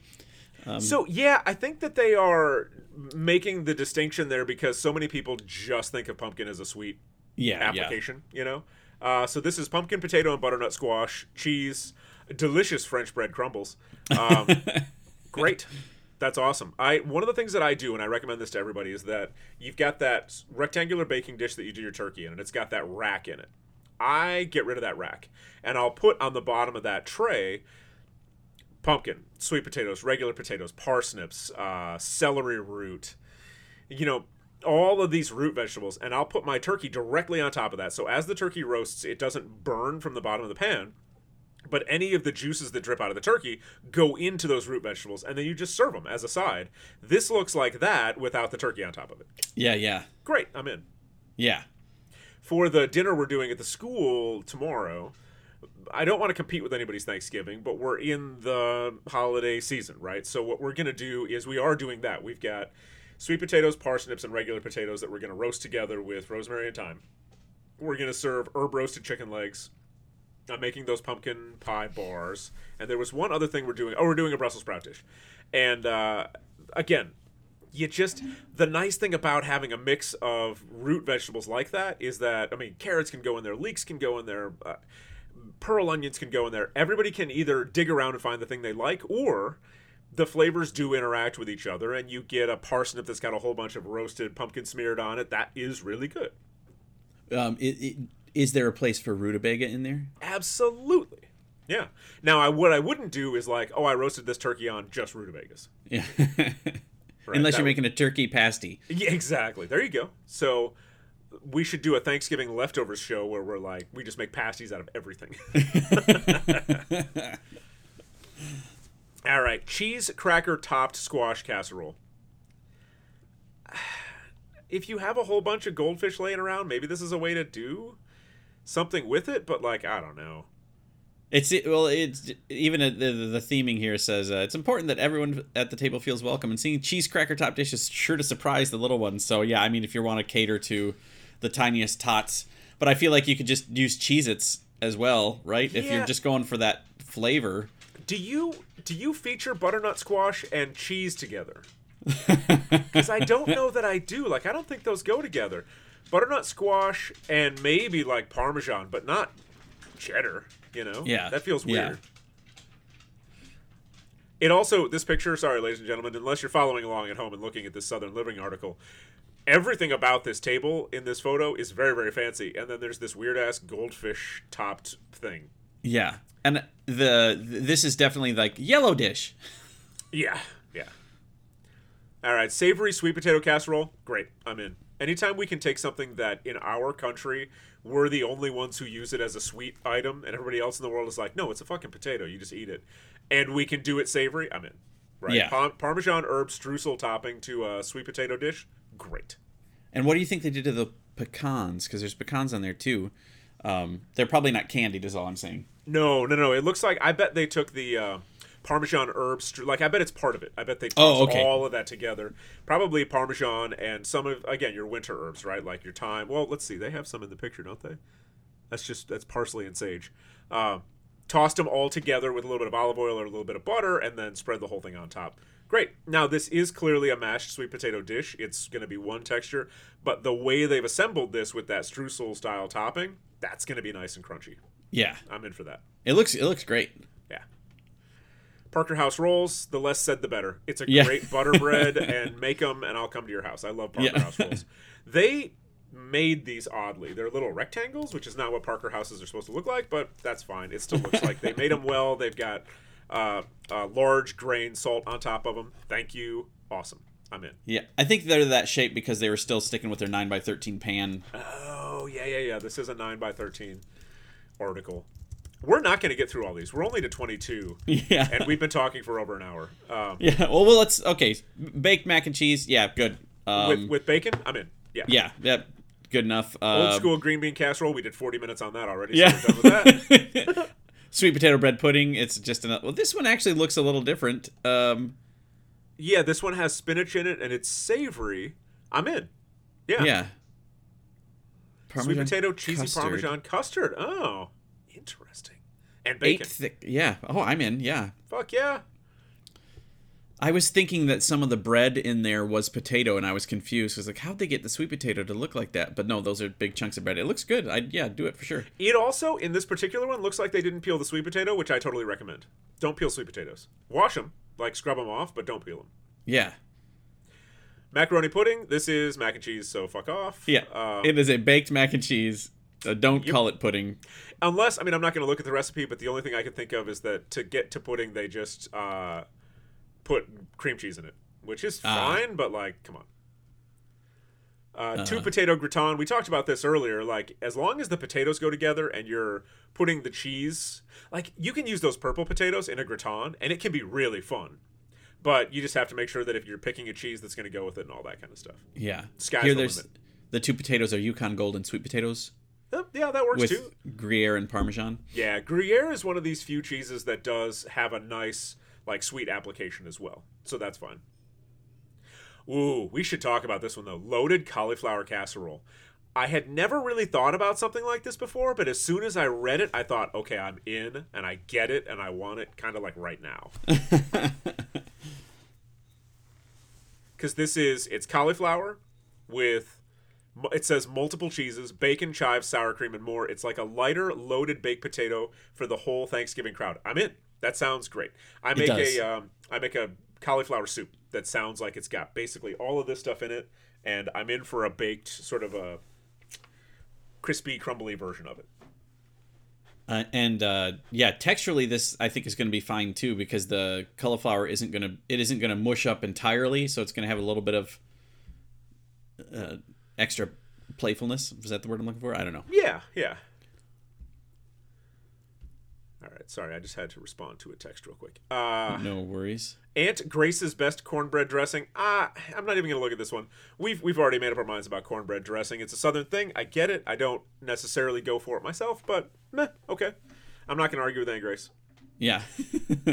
Now this one's interesting to me, Steve, because I've never had it. Oyster casserole. Are you an oyster guy?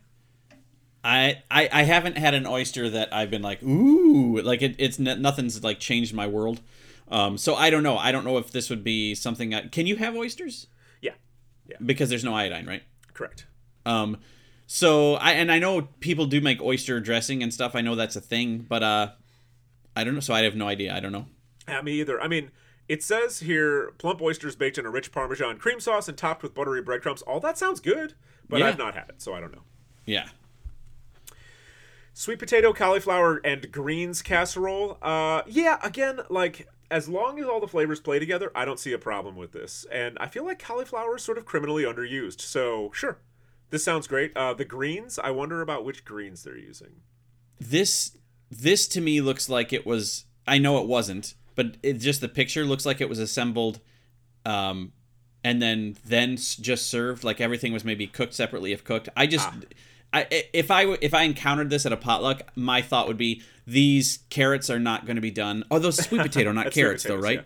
Oh, so maybe it's fine. But because some of those I'd be like, if this was all baked together, I can't imagine that everything is done, got fully cooked. Right. But I mean, unlike a lot of Thanksgiving side dishes, this is nice and colorful. Right? Yes, it Thanksgiving is. side dishes tend to be monochromatic, right? So Yes. like gray or orange. This has got a lot going on. This I appreciate. Somebody put some thought into this. As opposed to the next one, meringue topped sweet potato casserole. You know what this is? Somebody went, I don't really like marshmallows, but I do still want to have mashed sweet potatoes with something insanely sweet on top of it. And they went way out of their way to make this thing. What's the difference between this and sweet potato pie? Crust. There seems to be no crust on this. Now, don't get me wrong. I love a sweet potato pie. But man, if you're going all the way to making meringue and you're making a sweet potato casserole out of it, like, you've wasted your time. Yeah. Southern cornbread dressing. We've encountered how many cornbread dressings now? Exactly, We get it, yeah. Southern living. We get it. Twice baked potato casserole. Okay, so I get that. Like, this is essentially twice baked potatoes, except they mash the potatoes and then put all the stuff you'd put in twice bakes on there and thrown it in the oven. Okay. I don't mind that. Yeah. It feels like a long way to go for that, but I don't mind it. It feels like an appetizer at TGI Fridays, but I'll eat it. There you go. It absolutely does. Creamed greens casserole. Southern greens and the application of greens, I will never understand, but it's because I was not raised in that tradition. So, I mean, kale and collards combined with cream cheese and fontina. Whew. You won't be forgetting that for a while. All of your burps are going to taste like kale and cream cheese. I don't know. All about it needs that. is cabbage. Yeah, right. I mean, there is a way in which this is probably pretty good, like creamed spinach from way back in the day in high-end hotels. But the minute this gets cold, it's a sticky brick, not just a brick. Yikes. Corn pudding casserole. We've seen this twice already. Yeah, Butternut- this looks more like corn jello to me, but Yeah. Custard-like base. This is probably closer to what I do, except it doesn't have that biscuit top on it. okay. So is this just like a really thick creamed corn? Yeah, basically. Butternut squash gratin. Again, we've already said this a number of times. Potatoes sliced up, cooked in cream with garlic, with butter, with salt and pepper. It's always going to be a winner. Butternut squash is a great substitution for a potato. I'm in. Could this also count as a scalloped butternut squash? Yes, 100%. 100%. Because the way that's cut looks like scallop shell. Brussels sprout spoon bread. I don't know about this one. Spoon bread is a marriage of the best cornbread you've ever had with the fluffy perfection of a souffle. This version is dotted with browned Brussels sprouts for a slightly smoky flavor. Okay, here's the problem with this recipe as I'm looking at it right now. You get this to yourself hot, those Brussels sprouts are going to be dangerous. They're going to be super, super lava hot. You get this to yourself cold, those Brussels sprouts are going to be slimy and weird. There is a very small window of time at which this particular dish is at the right temperature to be good. Yeah. That feels dangerous. I don't know that I would want to bring that to a place. It also seems like I know it says is a marriage of the best. Well, it's just a marriage. I just wonder if that marriage needed to happen. It seems like there might be some irreconcilable differences. The next one is butternut squash bread pudding. Again, diced up bread, diced up root vegetable, tossed together with cheese and herbs and whatever. Great, I'm in. Yeah. This one's ultra cheesy. Oh, and it's made out of challah. Challah is nice because even if you dry it out as a crouton, when you then mix it with some sort of a liquid and bake it, it does rehydrate pretty well. A lot of breads won't accept that liquid back in, and you get, they stay crunchy, which is kind of nice. Challah is going to reabsorb like a sponge and be like soft and sort of lovely. Nice. Ooh, so they do recommend. Go ahead. I was just that's just a tip for anyone making any kind of bread pudding if you want to mix up your two bread pudding or use a couple different breads. Which is why whenever you have a loaf of challah, no matter what, somebody will say to you, "Oh, that makes the best French toast." It's true, but like we get it. Fucking chill out about challah French toast. Like it does make great French toast. It absorbs that liquid really, really well. Fine. It's the same way as when you see a bay leaf. People say choke and die. Be like, fucking chill out. I don't know who choked and died on a bay leaf, but like that must have happened 400 years ago. It's okay. One of the interesting things about the description of this recipe is they say, though it is filling as it is, you can bulk the dish up with a pound of browned sausage. I'm here for that. Yeah. Give me that. That sounds like the day after Thanksgiving breakfast. You have some of this. It's got the sausage in it already. You fry an egg, put it on top. I'm in. Oh, yeah. Baked corn casserole. We've seen this a couple times already. Yeah. Yep. Creamed cabbage and leek gratin. Okay. I mean, this is what I think happened here. No one is going to make it down to number 40. Yeah. Creamed cabbage. Sounds like a tummy ache waiting to happen. I'm a huge fan of leeks. Why wouldn't you just make a leek gratin? Because the description of this recipe says, this potato-less gratin. Why would you take out the best part of a gratin? Yeah. Yeah, I don't know about that one. I'm going to skip that one. Wild rice and greens casserole? Sure. I'm in for a wild rice thing. Is this not almost this is borderline salad though, right? Yeah, it looks like a salad. So that's different. Scallop potatoes with ham, again. You cook potatoes with heavy cream and garlic and onions, and then you start putting other stuff in there. Just make sure that it's going to work, but I'm here for it. That's fine. Sausage stuffing. This is something that I'm surprised it took this long to get to, because this is definitely a southern, even like a New Orleans kind of thing, where you have diced up bread. Again, you've got onions, you've got garlic, you've got your herbs, whatever, and then you put like an andouille sausage in there. I'm here for that. Yeah. It is not what I would consider from extremely white northern Michigan to be, a traditional Thanksgiving thing, but man, is it good. And this would pair with your turkey, right? I mean, that should be fine. Yeah. Yep. Oh, we didn't talk about this either, Steve. The difference between stuffing and dressing. Are you aware of what that difference is? Yeah. I mean, I read through that article, so it was exactly what I thought it was. Me too. Yeah. The difference being stuffing is all of that stuff that we just talked about, cram-a-lammed into the bird. Dressing is all that stuff we just talked about, cooked separately. Yeah. Why do there need to be different words? I don't know. Yeah. And maybe there's a part of the country where they're not used as interchangeably as they are up here, but it just depended on who you talk to. And it really just comes down to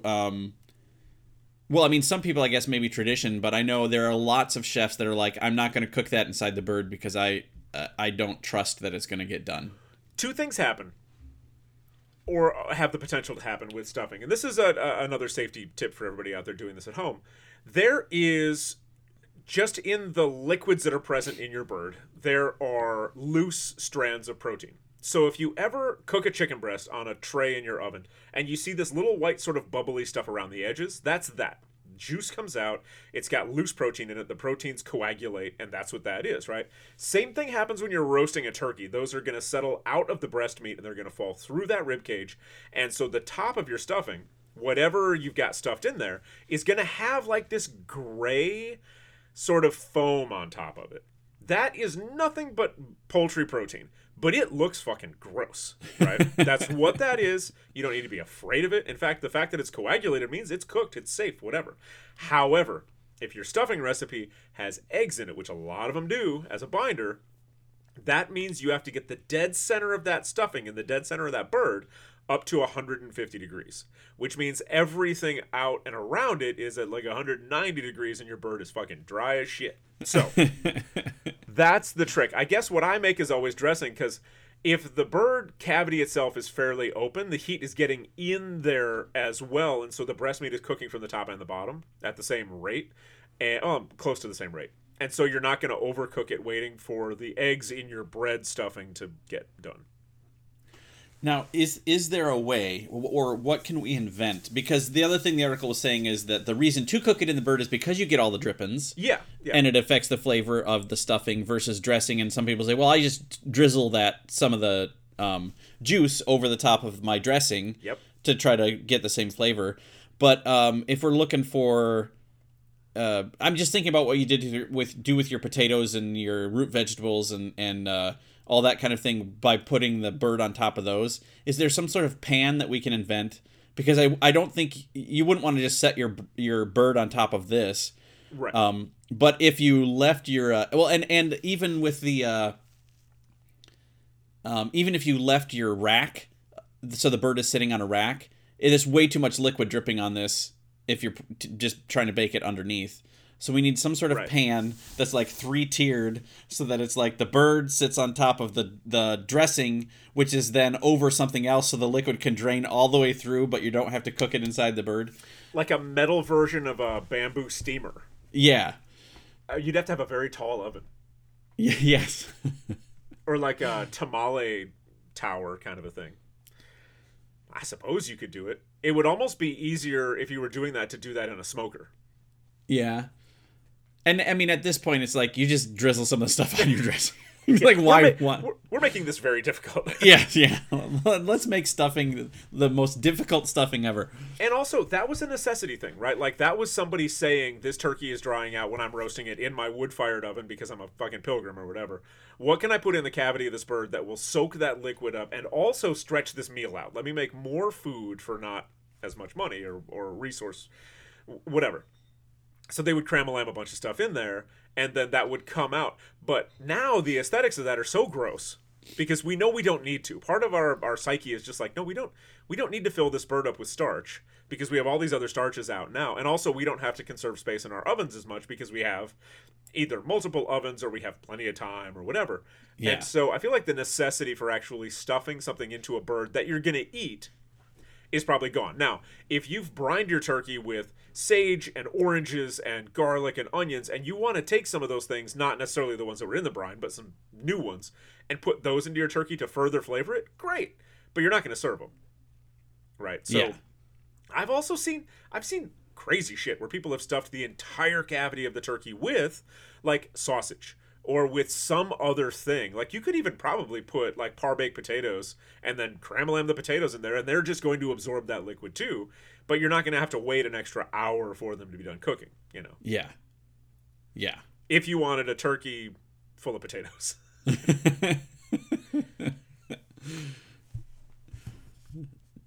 All right. Cranberry apple casserole, this next one, that's a dessert, so we don't need to worry about that. Yeah, absolutely. Tea's corn pudding. I don't know who Tea is, but we've seen corn pudding before, so I'm not worried about that one. Sweet potato casserole with marshmallows, pecans, and cornflakes. We're legitimately the bottom of the barrel now. Yeah. I would love it. So first off, the pecans on this are burned. This is a bad picture. The pecans on this are burned because they did not toast up in the oven the way that the food photography thought they were going to, and they have blowtorched the top of this, and boy, especially front and center, there is a burned ass pecan right there. Yes, absolutely. If anybody out there really wants to defend marshmallows on sweet potatoes, please do get a hold of us, because I would like to know. But I'm just going to go ahead and say that it was either a necessity or an accident or a mistake that has been carried across time via nostalgia sauce. I blame the marshmallow lobby. Yeah, exactly. Stay Puft, motherfuckers. Yeah. Number 47, scalloped oysters. Again, I can't speak too intelligently to baking oysters and stuff. I've eaten raw oysters. I've had one oyster po' boy when I was in Houston, and it was amazing. But I've never had them baked like in a cream kind of a thing like this. Me either. The last one, creamy whipped potato casserole. I mean, you make mashed potatoes, you arrange them in a dish, you bake them real quick. They're like potatoes Anna. You bake them real quick. I wonder if it's got eggs in it or not. I can't tell. But yeah, I mean, this is just a different way to serve mashed potatoes. I'm kind of in. I don't mind that. Yeah, no, I think it's fine. I do think it's fine. Like, they didn't save the best for last. That's not the worst. They just saved the last for last. Yeah. I mean, it's the first picture they showed way up at the top, but yeah, it's fine. I mean, for me, Thanksgiving table, turkey, obviously, mashed potatoes, obviously, gravy, obviously.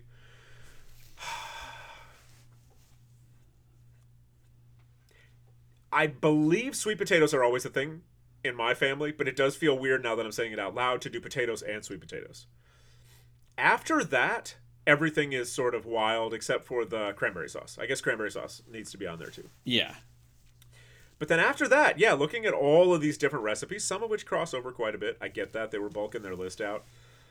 What you don't get a lot of, because it is the fall, it's deep fall in North America, is you don't get a lot of fresh vegetables. And again, that's that canned green bean thing. Mushrooms are always available. Root vegetables are always available at this time of year. But you're not seeing like yellow squash, you're not seeing like asparagus, stuff like that.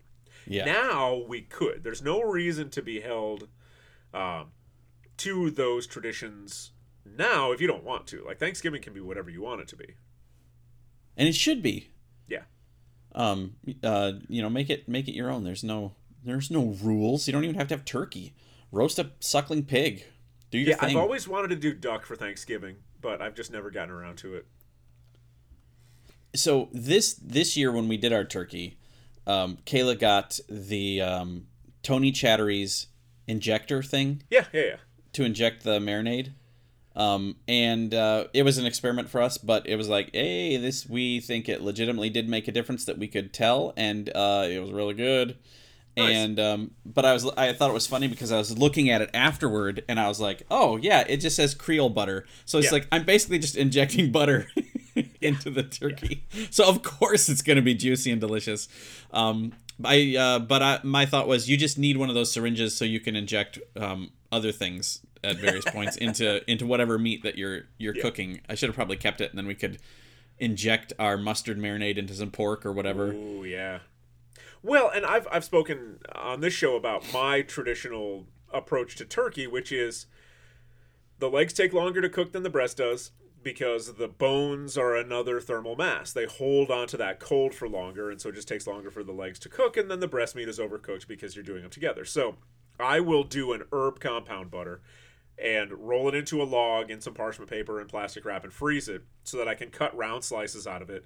And then I don't remove the skin over the breast, but I loosen it up so I can get it underneath it, and I'll put those slices of butter underneath there, and it does two things. The butter does kind of melt into the breast meat as it's cooking, and it keeps it a little bit more moist, and also whatever you put in your garlic herb compound butter stays there, so that when you go to slice that turkey, everybody's getting some of that seasoning as well. It's another way to get seasoning into that. It takes a little bit more work, but it works out really, really well, and it makes a beautiful presentation, Yeah. Because we're not going to, or because we are going to my in-laws and we're not doing Thanksgiving here, I now have 2 turkeys in my freezer because my company always gives us a turkey for all the employees every year. And because my stupid broadliner wouldn't break a case, there was an extra one, so I just took it home. I will probably at some point break these down and do the legs either braised or smoked and then roast the breast because, like, we'll eat a roasted turkey breast. We'll eat that at some point, you know. Yeah. And then we can save the rest for sandwiches because I am such a sucker for a roasted turkey breast day after Thanksgiving, mayo, wheat bread sandwich. That's all I want. Turkey, mayo, wheat bread. Okay, so this is a segue then into, so Kayla was also just on the Butterball website, and Butterball's kind of killing it in terms of being advocates for, stuff all year round, eating turkey stuff all year round. But I'm with you. I'm like, nothing beats, for me it's an open faced turkey sandwich, like next day, leftover mashed potatoes, gravy. Oh yeah. Like toast the bread, throw all that on there, and gravy. Yeah. Yeah, it's just. Yeah, the bread gets soggy. You can't just pick it up and eat it like a sandwich, but I don't know what it is about that I just love that stuff. Yeah. But we actually tried this. Oh, I got to find it. I'm on not. There we go. We did this with our leftover stuffing, and this is what I said was reminding me of, or why I wondered about making a crust out of the stuffing. So we got out our little waffle maker because this is from Butterball. It is a stuffing waffle sandwich. Nice. Yeah, the picture of that is gorgeous. And we put the stuff, you mix it, put an egg in with your stuffing for as a binder, and then you put it in the waffle maker, and you put it in the waffle maker for a decent amount of time. Like it was more than the waffle maker more than you would have a waffle. And that's what you use then as the bread for your, and you just throw whatever else you want in there from your leftovers. And it was really good. It looked hearty. It looked like you would eat that, and then you would spend the next 10 hours out in the fields. You know, it's not a light dish by any means. Yeah, no. But I mean, it's basically everything. It's your whole turkey thing. Your whole Thanksgiving dinner all kind of wrapped up into one. But yeah, it was decently good. And I think Butterball has all kinds of other things. But it also reminded me of your stories from Necky about throwing things in the waffle maker. That was like, I think maybe someone working at Butterball was around you when you were at Necky. Could be. Yeah, we made the chicken nacho waffles at one point. Ladies and gentlemen, if you haven't heard that story, at one point during my culinary school, we were very drunk, and it was very late at night, and we were starving, and everything was closed, and we tried to figure out what the hell we could make. And when you have culinary students who are in their cups, and they're having a good time, and they get hungry, they get creative. And so we figured out that we didn't have enough of anything in any of the fridges to make, like, odd things, so we made this weird amalgam where we made a savory waffle batter that we seasoned as though it was tacos, right? So chili powder, smoked paprika, cumin, pepper, stuff like that. And we shredded up, because we had like half of a roasted chicken. We shredded chicken up into that batter, made waffles out of it, and then we're putting salsa in all the little holes. And we thought we were fucking geniuses. And that memory is so crystalline for me, and it's so perfect that I've never tried to remake that, because I don't want to find out that it was awful and we liked it because we were drunk, you know? Yeah. Waffle makers, again, criminally underutilized as a cooking piece of equipment, because just doing waffles in there is silly. Yeah.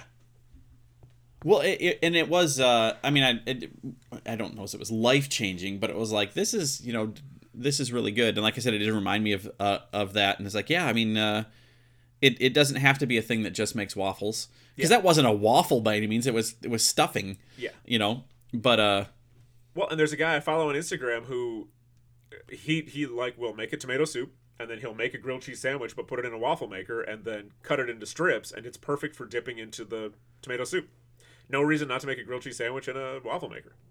Is that because it like captures the soup in the little waffle pockets? Yeah.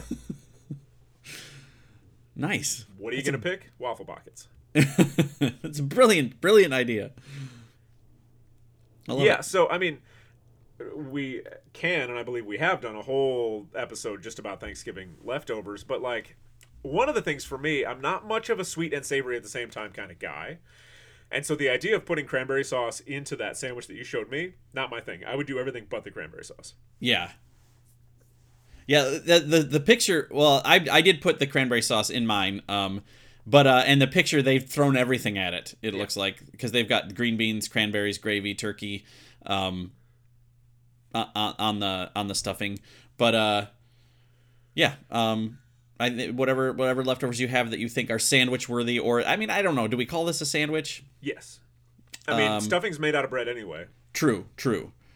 So I think Kayla put she put mustard on her waffle part before she Nice. made the sandwich. Some from the Mustard Museum, some of our spicy mustard. Nice. Yeah. So hers was even more of a sandwich probably than mine with my. Well, I mean, mine was still a sandwich. I just put some of the slices of the canned cranberry stuff on there. But I like as much as, you know, as a trained culinary professional, I want to take shots at the ocean spray can of cranberry sauce. I also just don't like cranberry sauce, so I'm the wrong one to talk about that thing anyway. Like, I can't criticize that thing because I don't like when people make cranberry sauce and they're like, oh, I cooked cranberries with oranges and sugar and all this. I still don't like it. It's just not my thing. I'll eat dried cranberries all day. Cranberry sauce, I just don't like it. And so for me to be like, and I don't like that thing in the can, well, it's the same thing. It's the same thing I don't like. Yeah. You know? It's like I don't like Nickelback, and I don't like them live either. I'm like, well, okay, well that's the same thing. That's another thing that I think is very. It's in the same. If we're doing a line, not like a Venn diagram, but like a line, a spectrum. Sure. It's on the green bean casserole side of the spectrum. The can of cranberry stuff. It's like a lot of that is nostalgia. Of that, the sliced round, the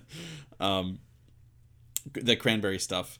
I've just never known what to do with it otherwise because I was never super into it. Like growing up, it was always there. But then here's where I think what happened to me as well, and maybe this also happened to you. You used to get beets the same way. Yep. And I think at one point in my life, I thought beets were cranberries or vice versa, and it was a rude awakening of my palate. But so we've one or the other has been a part of a lot of family things, either the beets or the cranberry stuff. But I've never really known what to do with the cranberry stuff. So I throw it on my sandwich, and I mean, like I said, the sandwich was very good. But also that's my way of eating the cranberry stuff because I don't know what to do with it otherwise. As I'm thinking about it, I don't know what cranberries are for. Right, like in a culinary sense, or in a nutrition sense, or in really like a social sense, like why are cranberries? It's because I'm sitting here thinking like, well, why did somebody make a sauce out of them? Why, you know, are cranberries a juice thing? Because generally when you're like, okay, well, I found this thing in a can. At some point somebody decided to put that in a can as a method of preservation because they had too much of it. Why were they making cranberries to begin with? And why is there such a glut of them that at some point the Cranberry Council had to be like, fucking sell this somehow? And some guy named Roger was like, let's tell everybody it's a Thanksgiving thing. And they were like, perfect, gold. Roger, you get a promotion. And it turned into that because I don't know. Like, I don't know why cranberries have to be a thing. Why are cranberries any sort of a thing? Yeah. It's not a subsistence food. It's not like some group of people that was there. It's not like corn, right? At some point, there were Native American tribes, indigenous people in this continent, who were surviving almost entirely on corn. Same thing with rice. Like, there's all these subsistence foods. But for the amount of cranberries and for the importance that have been put on them that exist in this country, like, I don't know where that came from. Yeah. Like, what the hell is the history of cranberries? Why are cranberries? That's the question. Why are cranberries? I'm sure, I mean, Ocean Spray could probably tell us, but it's also interesting because they're the only thing I can think of that are grown in a bog. Yeah. Although Can't they may make not that be sound cool at all. They might not be boggy all year round, but they are called cranberry bogs, right? Yep. So that is interesting. Because then, like, everything that's processed the way that... Because you don't just get cranberries, right? So, like, you get an apple, but you can also have apple juice and applesauce and whatever. But, like, the idea is that you have apples. Same thing with all berries, same, you know, but, like, you don't just go, oh, I'm going to go eat a handful of cranberries. Like, it's a product that only is useful in all of these processed ways, like dried, like cranberry sauce, like cranberry juice. I just wonder at what point somebody was like, I'm going to grow this thing that then requires a lot more work. Yeah. I will tell you, I think the best application of cranberries I've encountered has been Kayla's family's cranberry pumpkin bread. Oh, yeah. Or pumpkin cranberry bread, because they're such a nice little pop of tart in the cranberry bread. It's interesting. So, for the faculty breakfast at the school, I get 5 different varieties of muffin batter that come in as a frozen product. But, truth time, ladies and gentlemen, I don't make the muffin batter from scratch. I don't care. Right? I get in a pretty good product and I bake it fresh. That's the part that I do. We get a blueberry muffin, we get a double chocolate muffin, we get a lemon poppy seed, we get an apple cinnamon, and we get a cranberry orange. If I right now went up to my kitchen to make a cranberry orange muffin, I'm using dried cranberries because they're nice. This particular batter has whole cranberries in it, and that nobody eats them. Nobody eats those muffins. Like those, I can put out all 5 varieties of muffins, and those ones are untouched because nobody wants to eat a whole ass cranberry. I don't understand that product now that I'm thinking about it. It's, well, and recently I think I've seen some articles that are like, cranberry juice isn't as good for your UTI as you might think. So maybe somewhere along the line, it's one of those things where, again, like you said, the Cranberry Council's like, you know what? If people think this is a health thing, they're going to buy it. Right. And that it wormed its way into society that way, and it's just stuck around. People know that the cranberry juice to UTI is you're supposed to drink the cranberry juice and not just like cram it up in you, right? Because that's not going to help. I hope so. Okay. I hope Speaking of that injector needle, like that's not the right way to do that. That's not the right way to do that at all. Whoa. I quite enjoy cranberry juice, don't get me wrong, but like my brain is breaking right now because why would you intentionally grow something that you're not eating fresh, that has to have, and not even like you're growing, say, zucchini, which you're going to sell to somebody and they have to do something with it. No, who buys fresh cranberries? Like, who is out there going, I need a handful of fresh cranberries to snack on right now? Like, that's not a thing. Well, I don't get it. I think it was, this is what I think it was. Where are cranberries? Are they indigenous to North America? Are they anywhere else? I think it's North American. I think it's the Northeast. Okay. So you got your white-ass colonials over here, and they're just rummaging through the forest, and you've got like 4 of them or whatever, and, Pilgrim number 1 eats this berry over here, dies. Pilgrim number 2 eats that berry over there, dies. Number 3 eats something off another bush and dies, and the 4th one's like, well, I'll give it a go. It has a cranberry. It's like, I didn't die. These are great. Right, just because he didn't die, even though it's super bitter and gross, he was like, well, keeping this one. Yeah, I can eat this. We're taking it everywhere. Yeah, I don't know. Maybe we'll get accosted by the Cranberry Council after this, and they'll have all sorts of propaganda for us. I don't know. Is there a cranberry museum? We should go there. I mean, if it is native, is there any application for the native peoples in the cranberry growing regions for cranberries? No idea. I would love to learn, though. Yeah, we're going to have to do some cranberry research. It's our new Thanksgiving thing. Tune in next year.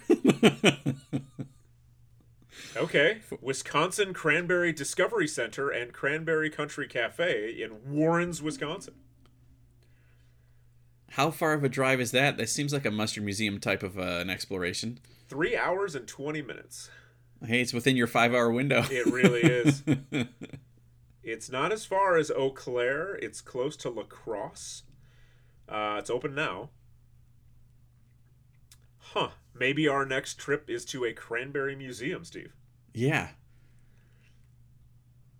We just walked through the door. We have so many questions. I do love, so Google Maps does this thing where they're like popular times to, let you know whether or not you want to go there. Apparently right now, a little busy. Don't know what that means. I would imagine, like, as far as, when I worked in the theme parks down in Florida, there was peak season. This, I would think, would be peak season for the Cranberry Discovery Center. There is also a cranberry museum and gift shop in Long Beach, Washington. That's outside of my range. Yeah, a little bit more than 5-hour drive. New Jersey has a lot of cranberry bogs that you can go to, not quite like you pick, but like apple orchards, apparently. Interesting. So do you think, like, their school field trip, instead of going to the cider press, they're going to the cranberry press? So in the South Jersey Pine Barrens, you can book tours at the White's Bog Cranberry Harvest. Interesting. I don't know that I want to do that much. Like, maybe I'll drive to Wisconsin to learn about cranberries, but not go to Jersey. I wonder, I know one of the aerial Americas, they fly over when they're harvesting cranberries, and it just looks like, blood red water. I mean, the process is actually fascinating because they flood the bog, and then they have the cranberry beater, whatever it is, will go through and like whack the cranberry bushes, and then all the berries float because they have that little bit of air in the middle. Right. And so it just basically whacks all the cranberry things, and the cranberries pop off and float, and then they use things like you would to contain an oil spill to push all the cranberries over to like one corner where the harvester thing is that's sucking the cranberries and the water out, and then keeping the cranberries and ditching the water. It's fascinating. Yeah, I don't get it. I would love somebody to explain to me the purpose and history of cranberries. I mean, surely the biggest percentage, the largest percentage of cranberries are going toward juice, right? Gotta be. That and craisins. Yeah. Which I still think was a bad marketing. Like, dried cranberries, that's fine. You can just leave it at that. Unless they were paying by the letter. I guess that's a shorter word. But, yeah, weird. You know what? It was probably the marketing thing initially was, I'm going crazy for craisins. And then eventually, like, that's stupid. Let's just call them craisins. And it's like, that's also kind of stupid. Yeah. Well, Steve, that's pretty much all I have to say about Thanksgiving, although I am very much looking forward to not roasting my in-laws necessarily, but reporting back on how this Thanksgiving meal goes. Because the other thing about hosting Thanksgiving is that it should make you nervous, right? There's a lot of ways to have things go wrong, have people get sick, which obviously we don't want to have, so sanitation's a big deal around Thanksgiving. Time and temperature issues, you want to make sure everything's hot at the same time. It's hard to do. It's hard to do a meal like this. We went to my sister's house a couple of years ago for Thanksgiving. Now, this is pre-pandemic, so like probably 5 years ago, where we were told to arrive at 5, dinner would be at 6, and dinner was like fucking 8:30 because they just didn't. My brother-in-law didn't know how to cook a turkey. I don't know if he does now. I don't really talk to that guy. So, different family. It's now actually become a joke where we wonder if that turkey is still cooking right now. It's been like 5 years. But my sister-in-law and brother-in-law in St. Louis are practiced at this. So I don't expect that there's going to be any terrible drama or anybody's going to get hurt. I think it's going to be fine. And I love that they're essentially running it like a potluck. How much fun is that? That's going to be great. How long would you have to cook a turkey at 250 degrees? A very long time. Next year we'll have Thanksgiving. Yeah.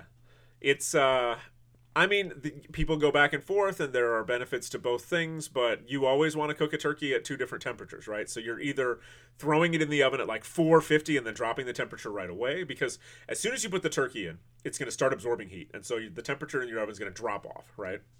Or what I like to do is put the turkey in at like 375, and then in the last little bit, crank the temperature up so that you can crisp up the skin, because you want to have that kind of control. Yeah. But you want to really get a good thermometer you trust and just know that it's going to take longer than you think it is. Yeah. There's a lot of guides online that are like, oh, it's 15 minutes per pound or whatever. Like, find a recipe you like.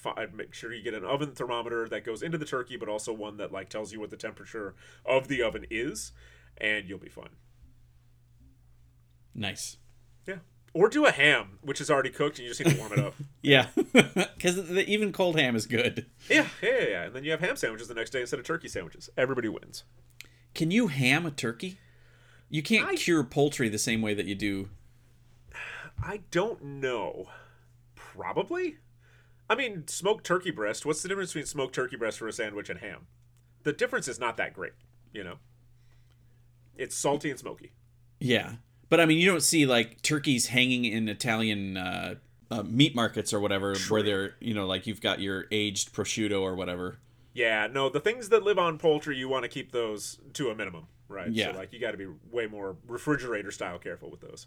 Could you pack it in a bucket of salt? What do they do with that? What, like, is that a ham that they do that to? Yeah, like prosciutto or serrano, that sort of thing. I don't know, because the protein structure of poultry is so much looser that you're going to take out so much more water at a time that you're going to get. You're going to mummify a turkey. Basically, yeah. Turkey jerky, I guess that's what you end up with. That's the way you do it. Dirk Berkeley's turkey jerky. All right, Steve. I feel like that's in as much as we do a Thanksgiving show every year, I feel like that's all the new stuff I have to say about Thanksgiving. I'm also surprised we've only gotten to the what the hell are cranberries now, because it's probably like the 8th show we've done of this topic. It's probably been eating at you in the back of your mind this whole time, and it's just finally bubbled to the surface. One of our books, I mean, finding a body floating in a cranberry bog, that picture would be amazing. Yeah. The overhead picture. So we might have to have a cranberry bog murder mystery. So what would we call that? Would that be cran body sauce? Ooh. Or is it cranberry body? There's a few options we could go there. Cran body of evidence. That's too much. Ooh, bogged down. Oh, yes. I mean, is the town that these books are set in called Bogs Down? It's a cranberry harvesting New England town. I mean, there could be a whole series that's just, cranberry town based. Oh, man. Yeah, I mean, now I have a notebook, because every so often things will pop into my head about the structure of these books that you want us to write, and I'll just jot some stuff down. So one of these days, maybe over Christmas break when I've got some free time, I'll start to compile that stuff. Awesome. We can start working on it. Good. We'll see. All right, Steve. That's everything I've got to say about Thanksgiving, I feel like. Cool. Ditto. All right, ladies and gentlemen, if you have any information, let's say you come from a cranberry family, we would love to learn more about that, before we end up at the Cranberry Museum. Best way to get a hold of us is intheweedswbr@gmail.com. My Instagram is Chef Ben Randall, where you can see a chocolate and almond butter bread that I made yesterday, because I'm trying to improve on the Twix bread. Guess what? Not an improvement. Not bad, but I hate to say it, the Twix bread was better. We have a Facebook page and a Facebook group. If you just search for In the Weeds with Ben Randall, and Steve runs a website for us. InTheWeedsWBR.com. Where if you wanted to follow along, I should have said this to begin with, Steve always puts the articles up that we talk about. So you'd be able to see all the pictures of the 15 different cornbread stuffings that we just talked about, which are not all that different. Yeah. But yeah, I feel like that's all I've got today, Steve. Yeah, me too. For In the Weeds with Ben Randall, I am Ben Randall. And I'm Stephen Cadwell. We'll talk at you next week. Bye-bye.